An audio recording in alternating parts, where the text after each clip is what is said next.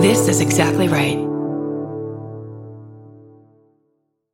On the 12th season of Tenfold More Wicked, we investigate a series of compelling mysteries from the city of Fall River, Massachusetts, where problems started generations before Lizzie Borden's murders made her a household name. Join me as we cover the misfortunes that have befallen this infamous town for more than 150 years, including the Great Fire of 1843. Season 12 premieres Monday, May 13th on Exactly Right. Follow Tenfold More Wicked on Apple Podcasts, Spotify, or wherever you get your podcasts.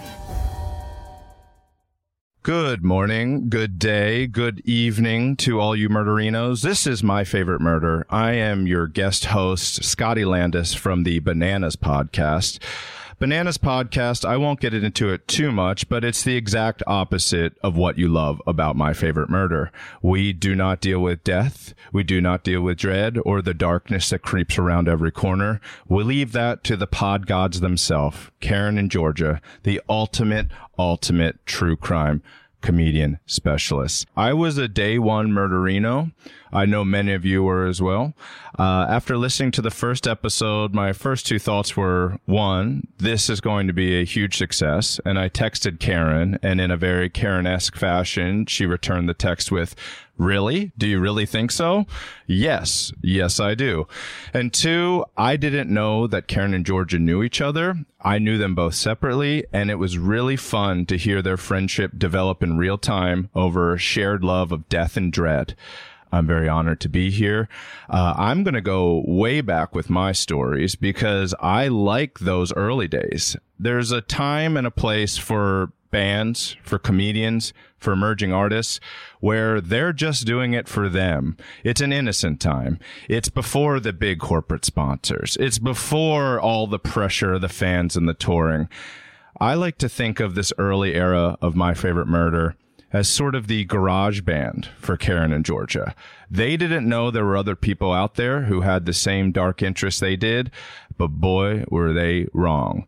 You know it, I know it, and now, here on Exactly Right, let's get into my picks for my favorite murders.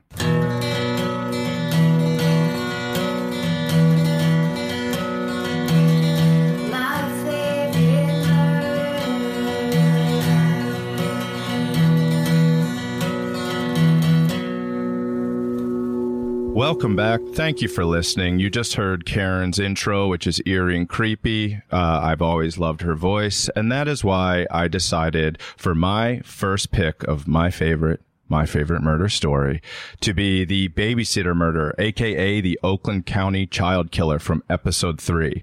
This one goes way back to January 2016. Like I said in my intro, I am interested in the relationship of the My Favorite Murder ladies, and you can really hear it in this. It was an innocent time. They were naming their episodes puns. How long can you possibly name episodes puns? Our favorite thirder? Fantastic. I love it. But very, very hard to do for 270 plus episodes of a show about death and kids getting killed and people disappearing and poisoning and drowning and fires. Actually, as I'm saying that, they should have stuck to pun titles. So why did I pick this story? Well, it's an early story that I feel encapsulates the thing that you murderinos love most: dead children. Of course, I'm kidding. It's about serial killers. It has KFC in it, oddly. There's a private porn island. It's rich versus poor. You name it. This, to me, is what drew all of us in. We wanted to hear more, and their lighthearted take on something very serious helps all of us. You can also hear Karen and Georgia feeling this greater sense of relief, sharing these things with each other and finding another person who is as fascinated and obsessed with it. It was a dark secret that a lot of us had. And as they're telling this to each other and kind of building each other up, it's the momentum of the storytelling that really drew me in. So this is before Stay Sexy, Don't Get Murdered. This is before they had corners. This is before Steven, before their meteoric rise. This is simply two very smart, very funny women becoming friends over other people's deaths. And what's better than that, really? To me, a day one murderino, this story is pure MFM. What's your favorite murder, Karen? My favorite murder this week is one that I've been so excited to talk about because this was one of those ones where I went deep Wikipedia one night alone and it was too late at night, and often there are not very many friends I have that I can be like, guess what? guess what about these children that were murdered in the late 70s? Yeah. Not until I met you. Yeah. We're the only people that won't text back. Are you okay? Are you doing okay? What's really going on? Yeah. So there were these 4 kids were murdered in Oakland County, Michigan in the late 70s. And this whole case was called the Oakland County Child Killings. And sounds fucking awesome already. Right? So they found a 12-year-old boy kidnapped and raped and smothered. And that was the first one. Wow. And then like a week later, these I didn't write down. I didn't do my super accurate homework. Listen, but if people are coming here for facts, they're in the wrong fucking place. Yeah, and also it's all off Wikipedia, so you can get it and really, really enjoy it for yourself firsthand. But essentially, all 11 and 12-year-old children, and so it goes boy, and then a girl. A 12-year-old girl was found kidnapped, not raped, bathed, fed, and then shot point blank and left in the snow. How was the first kid killed? Smothered. So those aren't the same murderer, probably. Well, right? They probably didn't connect them then. Okay. But then the third kid, who was an 11-year-old boy, who was kidnapped, and so he was gone for he disappeared, and so on, say the 7th day or whatever, the parents went on the news and said, please, bring him home so we can give him his favorite dinner, Kentucky Fried Chicken. That thing they do to personalize. Yeah. And the next day they found his body. Don't tell me he had Kentucky Fried Chicken in his belly. Raped, smothered with Kentucky Fried Chicken left in his belly. No! Exactly what you didn't want to hear. Oh my God! And he was also washed. Like the girl was. His nails were trimmed. His clothes were spotless. They were washed and pressed. And his body was still warm when they found it. So that's when they knew something super terrible was happening. Oh my God. And then the last girl was 11, and she disappeared, she was kidnapped, and then she was found murdered. So the girls were not sexually interfered with, and the boys were raped. Yeah. So that was like a big thing that happened, and so after they got all that information, they called him the babysitter killer, which it's fucked up and almost sweet to him. Because the way he treated the kids? Because the way he left them. Oh. So, which kind of implies the way he treated them was nice, except for we all know that's not true, and imagine. Because he kept them for a while, which is a lot, but the nightmare part. Alive. So, yeah. So that's horrifying. So I feel like when you're alive, there's some chance of escape.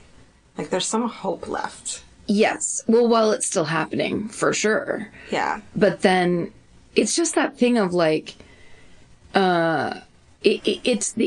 goes to the total insanity and I don't know. Depravity. I wish I knew the difference. Yes, depravity for sure. But when you're really psychotic or whatever, where you're keeping the thing you're going to murder. All of it. This is all the plan. And so you're keeping a child like a pet or whatever. Insane. It's just beyond. But when they started looking at the suspects that were around Oakland County, one of the people, and this is where I went down the hole. One of the people that was a suspect was like a 24-year-old rich kid. And his name, I'm not going to find it. Dang it. It's okay. Christopher Bush. Okay. So his father was like either the GM or the vice president of one of the huge motor companies. Wait, it might have been GM, and his father was the vice president of GM, or one of those ones. Yeah. Hugely rich. He was always in this big mansion by himself. His parents were always like working or on vacation or whatever.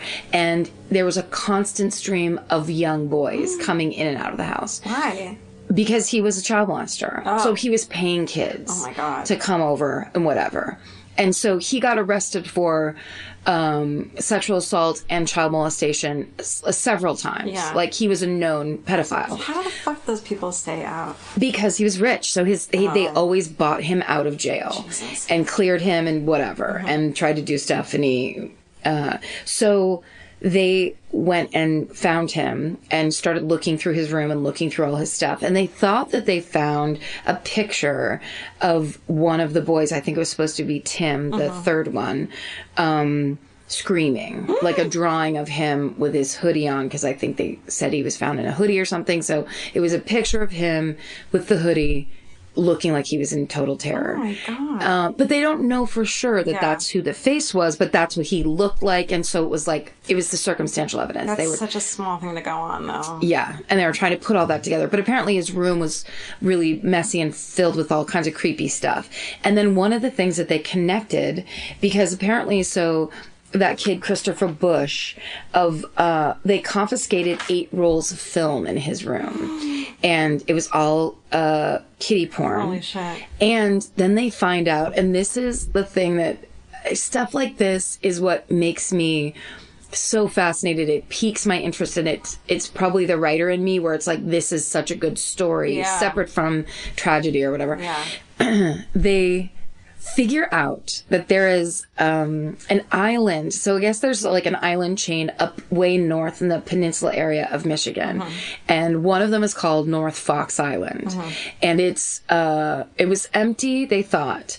And they find out that there is a Christian boys camp. There's a camp like Saint Somebody's for wayward boys on North Fox Island. The only way to get on or off the island is by plane. There's one airstrip down the center of it. And that when they go to investigate this island, they find out that they had set up this fake boys camp to get boys, like poor children who would sign up for a place like that. So it was like this free thing of like, come.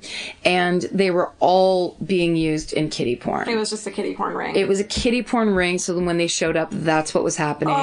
And it was nightmare. I mean, like, that's like a Friday the 13th Freddy Krueger nightmare movie. That's right there. Thing for you. Which part of it do you obsess about? The idea that these boys would be there thinking they get to go to camp and what that turns into, and the nightmare that it would be on that island. Yeah. And also then when they go back, because I was talking to somebody about that and they're like, why wouldn't they say anything? And I was like, I bet you these were the kids. Yeah. They were probably getting kids out of juvie or in situations where they don't have their foster kids or like the most underrepresented. And they're already wayward, so no one believes these little shits. Exactly. They get in so much trouble. Right. Or they're paid, I bet, because it turns out the guy that owns the island is this multimillionaire. Oh, no. That when they bust it, they find out whatever.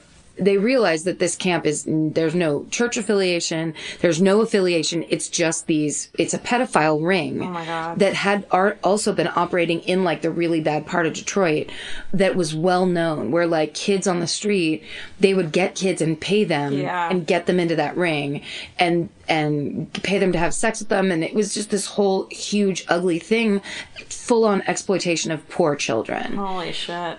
So that gets exposed in the babysitter killer investigation. That's fun. Which is amazing. And then I just read an article that they found a man. So they had all these people that they suspected.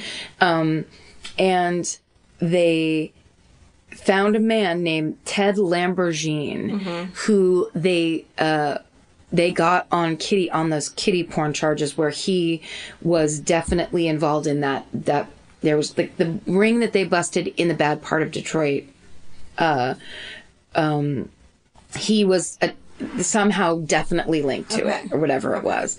And then, and this was a thing where a prisoner A detective from Detroit was out in California interviewing someone about something else. And then the prisoner was like, I know who your babysitter killer is. Holy shit. And says it's Ted Lamborghini. I knew him from this pedophile ring.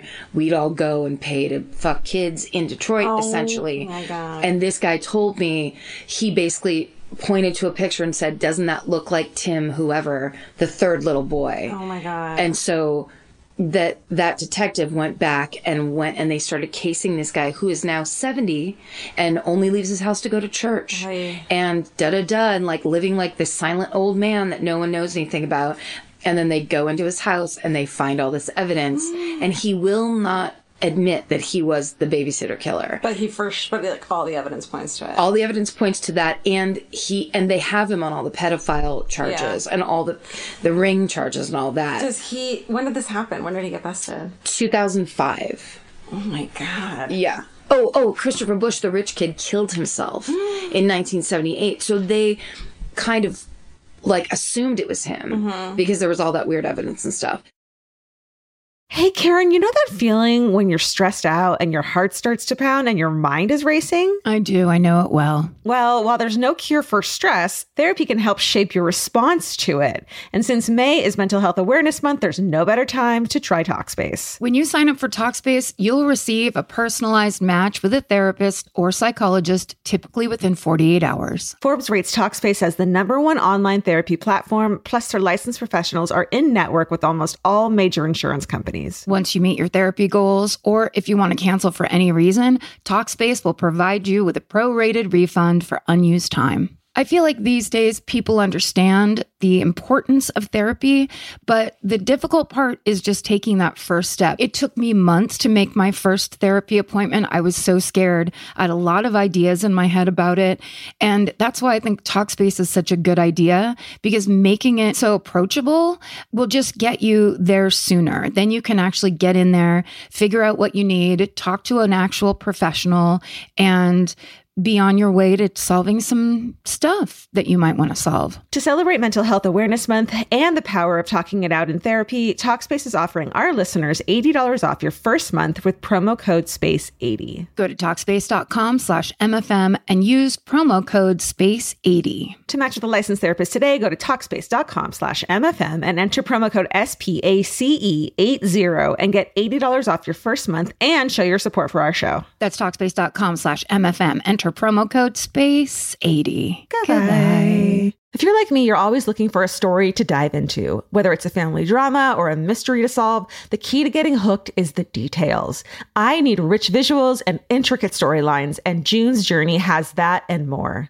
June's Journey is a mobile mystery game that follows June Parker, a daring young woman, on a quest to uncover the truth about her sister's murder. This is your chance to test your detective skills because you'll play the game as June herself. Explore beautifully designed scenes from the 1920s, like lavish estates and gardens, and don't forget to keep an eye out for hidden clues.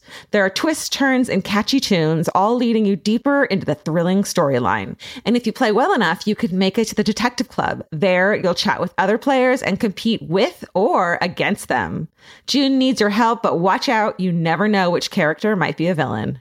Shocking family secrets will be revealed, but will you crack the case? Find out as you escape this world and dive into June's world of mystery, murder, and romance. It's all just one tap away. Discover your inner detective when you download June's Journey for free today on iOS and Android. That's June's Journey. Download the game for free on iOS and Android. Goodbye.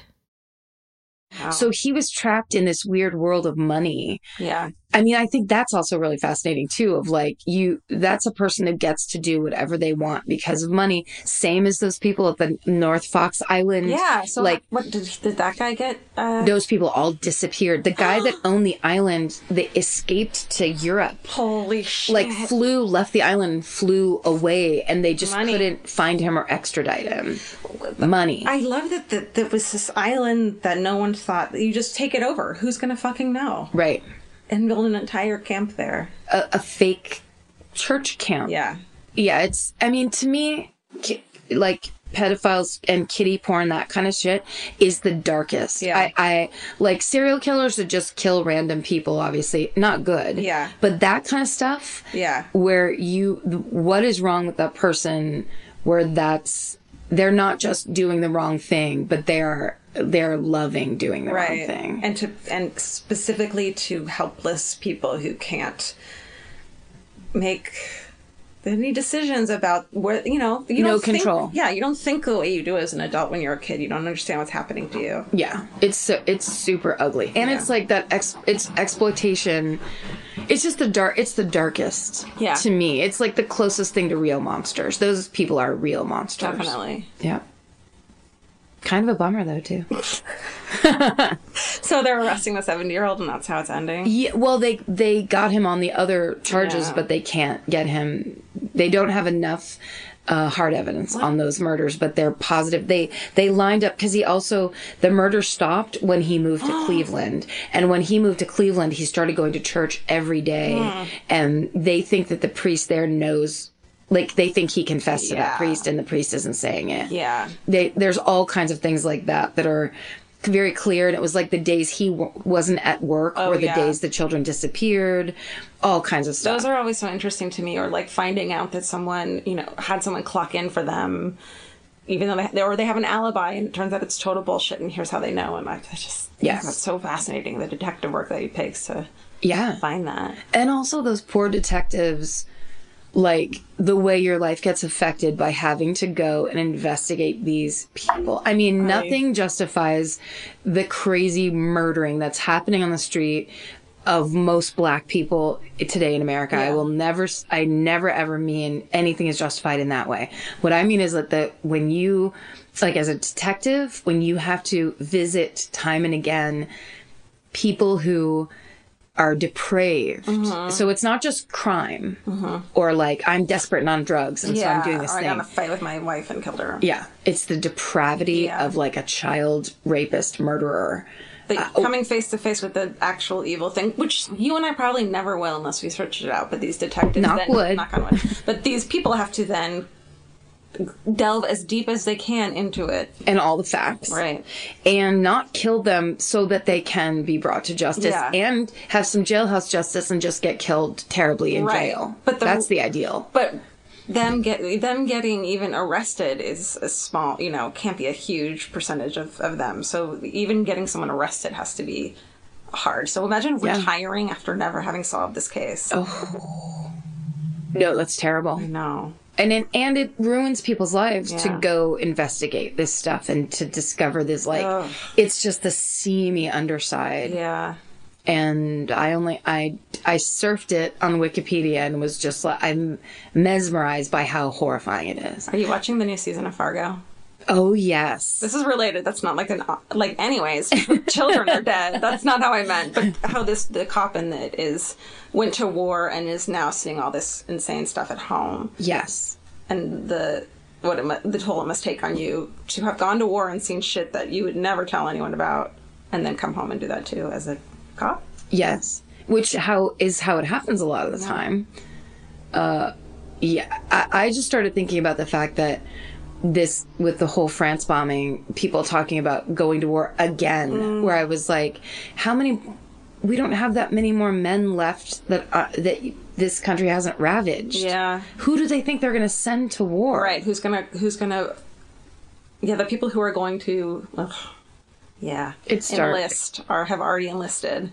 Right. Yeah. And then how do you... I mean, there are plenty of people who come home and make lives, but they're probably the people that didn't have super terrible things happen to them. But it's still bad. I know there's plenty of people where it's still a horrific experience. Yeah. I love that TV show so much. It's so amazing. Fargo, this season is fucking out of control. It's so cinematic. It's gorgeous. It's crazy. And I love that Native American. He's a doll. He's... Kirsten Dunst I would just watch a whole thing of her day. Yes. She's so funny in it. Well, and also that it finally came together of her and all those magazines, which I never paid attention to before. The stacks of magazines everywhere. I didn't think that she wants to escape. Is that what it's for? Yes. Okay. Like when she finally sat down with Ted Danson and they started talking, these are spoiler alerts. Right. Sorry, and everybody. She's like, here's why I have this obsession is because I'm not supposed to fucking be here. Yeah. Yeah. Yeah. And then that's his childhood home. Yes. That they live in, and how fucking depressing to just live your whole life in the same house. Yes. And there's some people that are happy with that and want it. Yes. And then there's some people who just dream of going to California. I know. It's Why do I think amazing. it'd be so much easier then than it is now to like break away and do that? Because you in the 70s? Because you can't get traced. You could go and change your fucking identity. Yeah, probably. Yeah. Yeah, I thought there was one part where she was on the bus and I was like, oh, she's out of there. Yep. We're not going to see Kristen Dunst anymore. Nope. And she said, here's the thing. Kristen Dunst is one of the most brilliant actresses of our time. Yeah. And no one knows. I was very surprised to like her this much in it. When I saw her, I was like, oh, okay, here we go. But fuck, she's so good. Well, because I saw her and I thought, oh, this is going to be like a quote-unquote comeback thing. Mm-hmm. But she is, every person in that cast is brilliant, and she's equally brilliant. I agree. I'm proud of her. I am too. Good for her. We're definitely ending it on an up note. And welcome back. I hope you loved that story as much as I did. It's upsetting. I'm sure there are new details. It's 5 years later. I'm going to Wikipedia it all night, maybe with a piping hot bucket of KFC chicken. Maybe not. Moving on. My second favorite story from My Favorite Murder, February 2016. Another early one. Number 5. Again, they had puns back then. This was 5 Favorite Murder. I mean, it's a great title. I can't say that they're wrong, but the reason I picked this one is because it's a classic. Both Karen and Georgia both say this is a true crime classic. Georgia is the one that brings her favorite murder to this episode, and it is the Martha Moxley murder. Ooh, I just got chills all over. The murder is of a 15-year-old girl. Again, I think this is where My Favorite Murder made a turn. When you hear these two talking, and maybe it's because both Karen and Georgia were very familiar with this, it's fun. It's gossip. This could be two friends sitting in the shadows of a bar in the corner saying to each other, did you hear about this one? And the other one says, of course I did. This is a classic. It has everything. It has Mischief Night. I didn't know what Mischief Night was. I grew up in Baltimore. No idea what Mischief Night was. Every night was mischief in Baltimore. It has a murder, of course, of an innocent girl.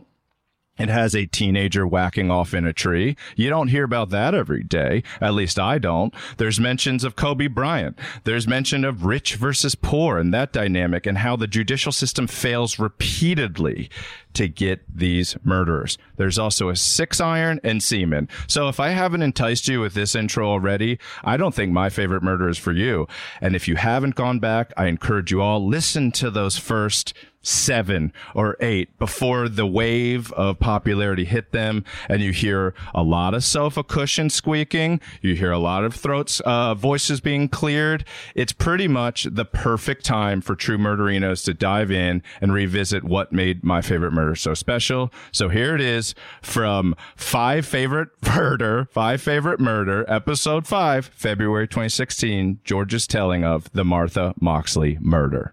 All right. Well, mine is my favorite murder this week is one that I'm sure you know about. And it's a classic.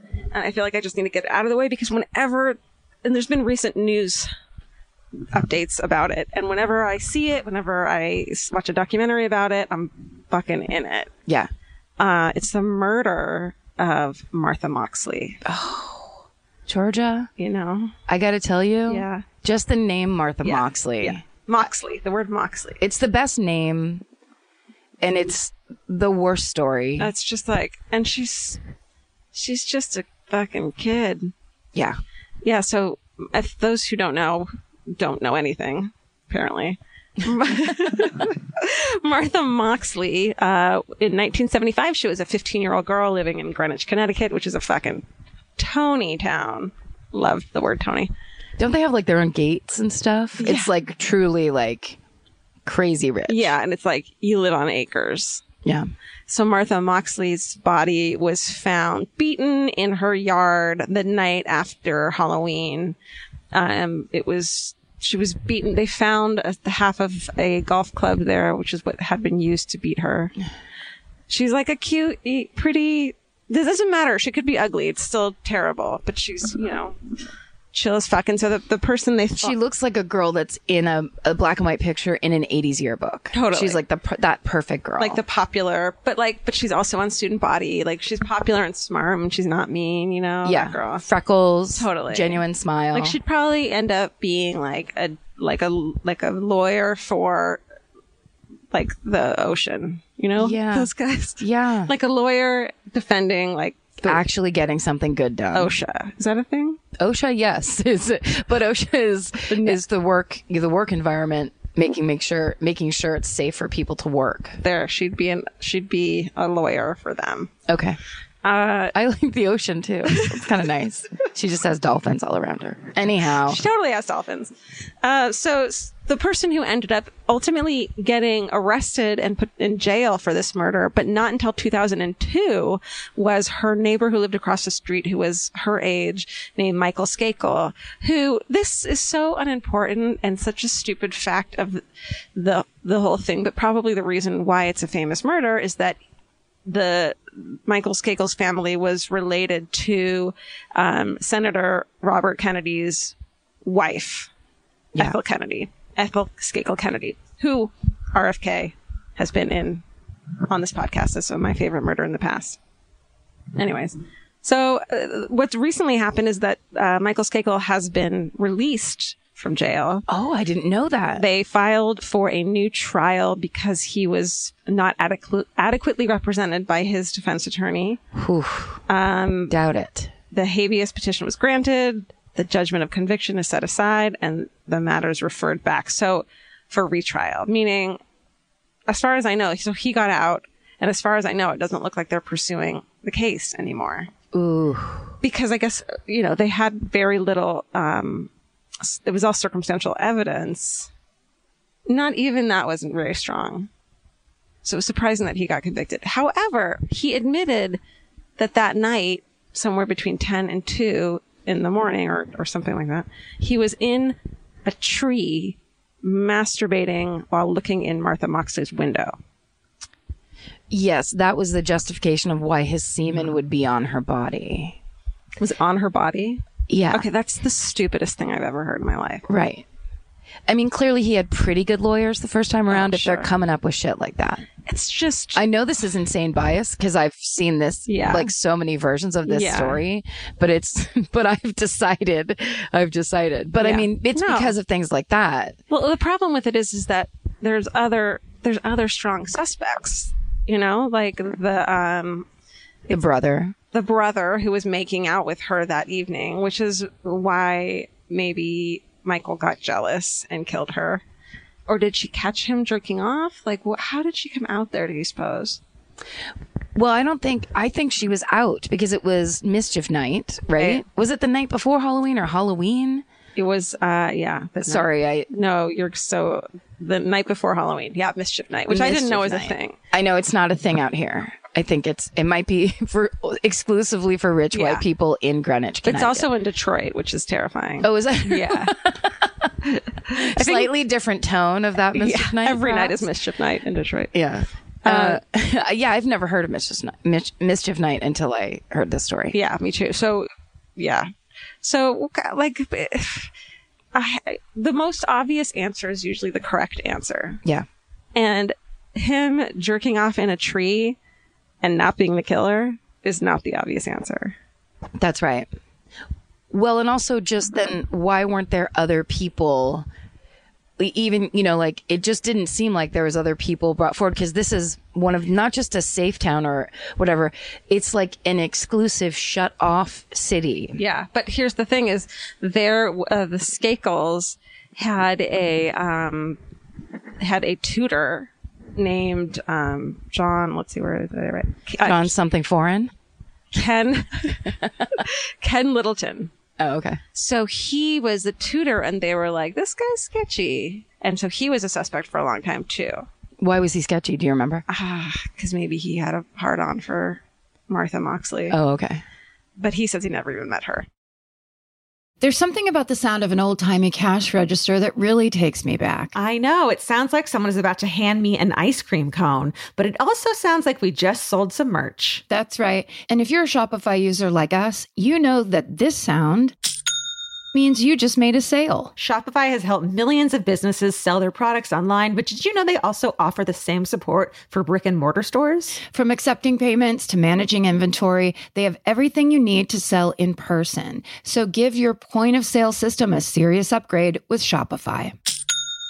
Shopify POS tracks sales across all your locations. That way, you'll always know what you have in stock and where. They also provide reliable tech that fits your unique retail needs, like turning a tablet into a credit card reader. And if you're looking to reach new customers, check out Shopify's marketing tools. They're easy to use, and they integrate with all social media platforms. With Shopify, we have a powerful partner for managing our sales. And if you're a business owner, you can too. Do retail right with Shopify. Sign up for a $1 per month trial period today at shopify.com/murder. And here's the important note, that promo code is all lowercase. So go to shopify.com/murder and take your retail business to the next level. That's shopify.com/murder. Again, don't forget, the code is all lowercase. Goodbye. Georgia, have you ever been blown away by the most simple dish at a restaurant, like perfectly scrambled eggs? Oh my God, yes, Karen. And then all I want to do is make that dish at home and eat it every day. Well, you probably could, as long as you have the chef's secret ingredient, Made in cookware. Made in was created to bring restaurant quality performance kitchenware to home chefs around the world. For years, they've built their business by supplying restaurants and top chefs with high-end cookware. Some of Tom Colicchio's most treasured dishes at his restaurant Craft are made in Made in. Whether you're cooking for professional critics or just the critics you live with, your meals will benefit from the quality of Made in products. Like their carbon steel cookware, it combines the best of both cast iron and stainless steel clad, so it's rugged enough for grills or an open flame. It's the MVP of summer cookouts and cook-ins. What I really love about Made in cookware is that it actually makes something like having a Memorial Day barbecue much more convenient because you can keep everything on the grill. If you need to throw, say, a pan of garlic up on the top while you're grilling your steaks on the bottom, it's strong enough, durable enough to do that. If you want to take your cooking to the next level, remember what so many great dishes have in common. They're all made in, Made in. Save up to 25% this Memorial Day from May 18th through May 27th when you visit madeincookware.com. That's MADEIN cookware.com. Goodbye. Okay, but then so recently, Kobe Bryant, here's another relative, Kobe Bryant's cousin. His name is Tony Bryant. Okay. Why are there needs to be, connections to family members that are famous? I don't know. Says that he knows who killed Martha Moxley. He's from this town. Oh. And he came out recently and said, I know who actually did it, and it wasn't Michael Skakel. No. He says it was two of his friends who lived in, where do they live? The Bronx, I believe.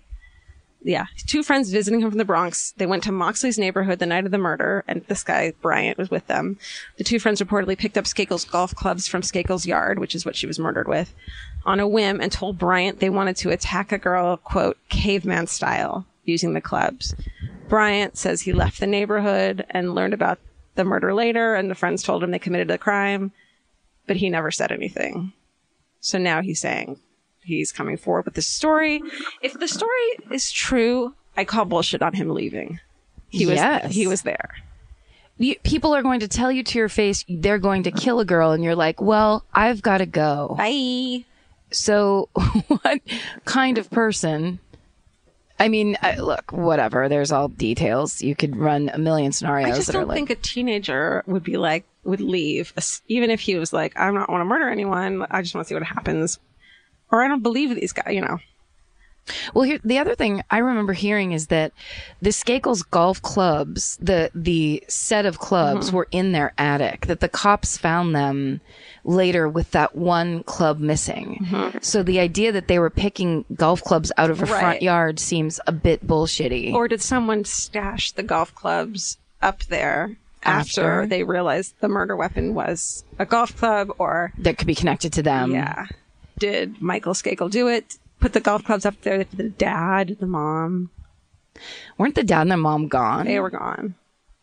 Like the dad and mom almost didn't live there. Yeah. They were like teen boys that lived on their own. Rich white teen boys running amok that lived on their own. That sounds terrible. Now, Am I wrong to assume that Kobe Bryant's cousin is black and that the kids coming in from whatever, but did you say Brooklyn or the Bronx? The Bronx. Coming in from the Bronx were black? That's an assumption we can make. I would think that the Greenwich, Connecticut cops would see 3 black kids walking around on mischief night and at least ask a question. Totally. If not harass the fuck out of them. And then, how did Michael Scagel's semen have to go back and get on this poor girl? This poor girl and her every interview, like, her family is like, die hard, like, we never did anything else with our lives but try to get justice. Yeah. It's fucking heartbreaking for this poor family. I remember seeing this story way early it wasn't Forensic Files, but it was like one of those ones, and they interviewed the mom. Oh, and she seemed like 1,000 miles away. Yeah. I remember watching it and just going, oh, I never want to see any murder victim's mom speak again, because that's the most painful thing. You know what hurts me? The brothers of the murder victims always bum me out. Because they're like, I should have been there to help my little sister. Yeah. Oh. Terrible. Well, also, I don't like the idea that, so he has served, was it 30 years in prison or 20? No, he didn't get arrested until 2002. Oh, so this is crazy, like, white people justice, where it's a rich guy who basically kind of did a symbolic time, and now they're faking out some black people to say, hey, maybe we did it, and then his thing goes away. Probably. So Michael Scagel didn't get arrested until and convicted for 27 years. He was free. That was this whole thing happened, I think it was 2002. So I remember having watched the whole story of the murder, and then, like, that happened. It was insane. I never thought anyone would get arrested for it. And now he's fucking out again. So he spent a couple of years. I just think that the logic of... Oh, wait. So 2000, he was arrested. And then, now he's out. Yeah, the logic of... Oh, just the logic of a very rich teen boy who gets spurned and maybe even shamed, like his older brother who ruins his life in every other way, gets the girl that he likes. Him having this huge, crazy emotional reaction in the moment that he maybe hugely regrets even, but that, and maybe even a girl that he was obsessed with, that sparking a murderous rampage makes way more sense than just a teen going, I'm going to kill a girl tonight, caveman style. Like, you have to be a very specific type of person to be able to do that in the first place. It's not like going, I'm going to sniff glue. And then there were two other kids at Michael Scagel's boarding school later who said, he admitted to it. Yeah. So these kids from the Bronx would have probably gone back and bragged about it, and there would have been more people saying that they did it, not Kobe Bryant's cousin. Yeah. But I just hate that idea that, I mean, most black people have a hard time driving around Los Angeles, California. You're going to roll up into Greenwich, Connecticut and just be like, let's see what we can do murder-wise. Yeah, let's wander around with clubs. I don't think so. No, you're right. And I just don't understand why this guy who has a family, Kobe Bryant's cousin, would want to do that, but there's fucking narcissistic people who want attention all the time. Or maybe he really believes it. Maybe he believes it. And maybe he's remembering incorrectly. He really believes that's what happened. Here's what I will say. I love the idea that we still get to talk about the Martha Moxley murder, that there's something still happening with it. That's fascinating to me. So no one's in prison for her murder still. No. I want Michael Scagel not to have done it. Like, I want there to be a different answer, but I don't think there is. I think that the thing it comes down to with me with a lot of these stories is my irritation over the fact that people accept kind of like if you're a white guy wearing a button-down Oxford shirt, you can kind of do whatever the fuck you want, and people will be like, oh no, that nice boy down the street, like you get to hide in plain sight with this camouflage, and meanwhile be whatever, and people will not believe it. They'll immediately believe 3 black kids driving up from the Bronx to kill this one girl. It's just such a bummer, because I think what I don't want him to be guilty is because he is such a fucking loser and such a little twerp that he doesn't deserve I want it to be more sensational because she deserves to not have just been killed by this little jerking off little shit face. Yeah. Who is jealous of a thing. That's like a friend zone murder. That's what that is. Yeah. Or like, you want to fuck my brother and not me. I'm jealous. Murder. Yeah. And there it is. Another absolutely bone-chilling, riveting story from Georgia and Karen, the My Favorite Murder ladies. Murderinos, it has been an absolute pleasure to be here today. If you want to listen to the Bananas podcast, if you need a break from torture, from people being thrown off of bridges or buried in gardens, come on over to the Bananas podcast. I host it with a great comedian and one of my very, very best friends in the world, Kurt Braunohler. We're on Exactly Right. We're on Stitcher. You can really enjoy us and maybe laugh a little if things are coming in on you and you feel like, wow, this world is a really awful place. We'll say, hey, you know what? It is an awful place, but it's also really silly and it's really absurd and you got to laugh at it or you'll go absolutely crazy. So thanks so much for listening. This has been Scotty Landis for My Favorite Murder. Stay sexy. Oh my gosh, I'm so excited I get to say this. I've never been sexy and I still haven't been murdered. So this is a really big deal. I'm halfway there. Stay sexy and don't get murdered. Goodbye. Elvis, do you want a cookie?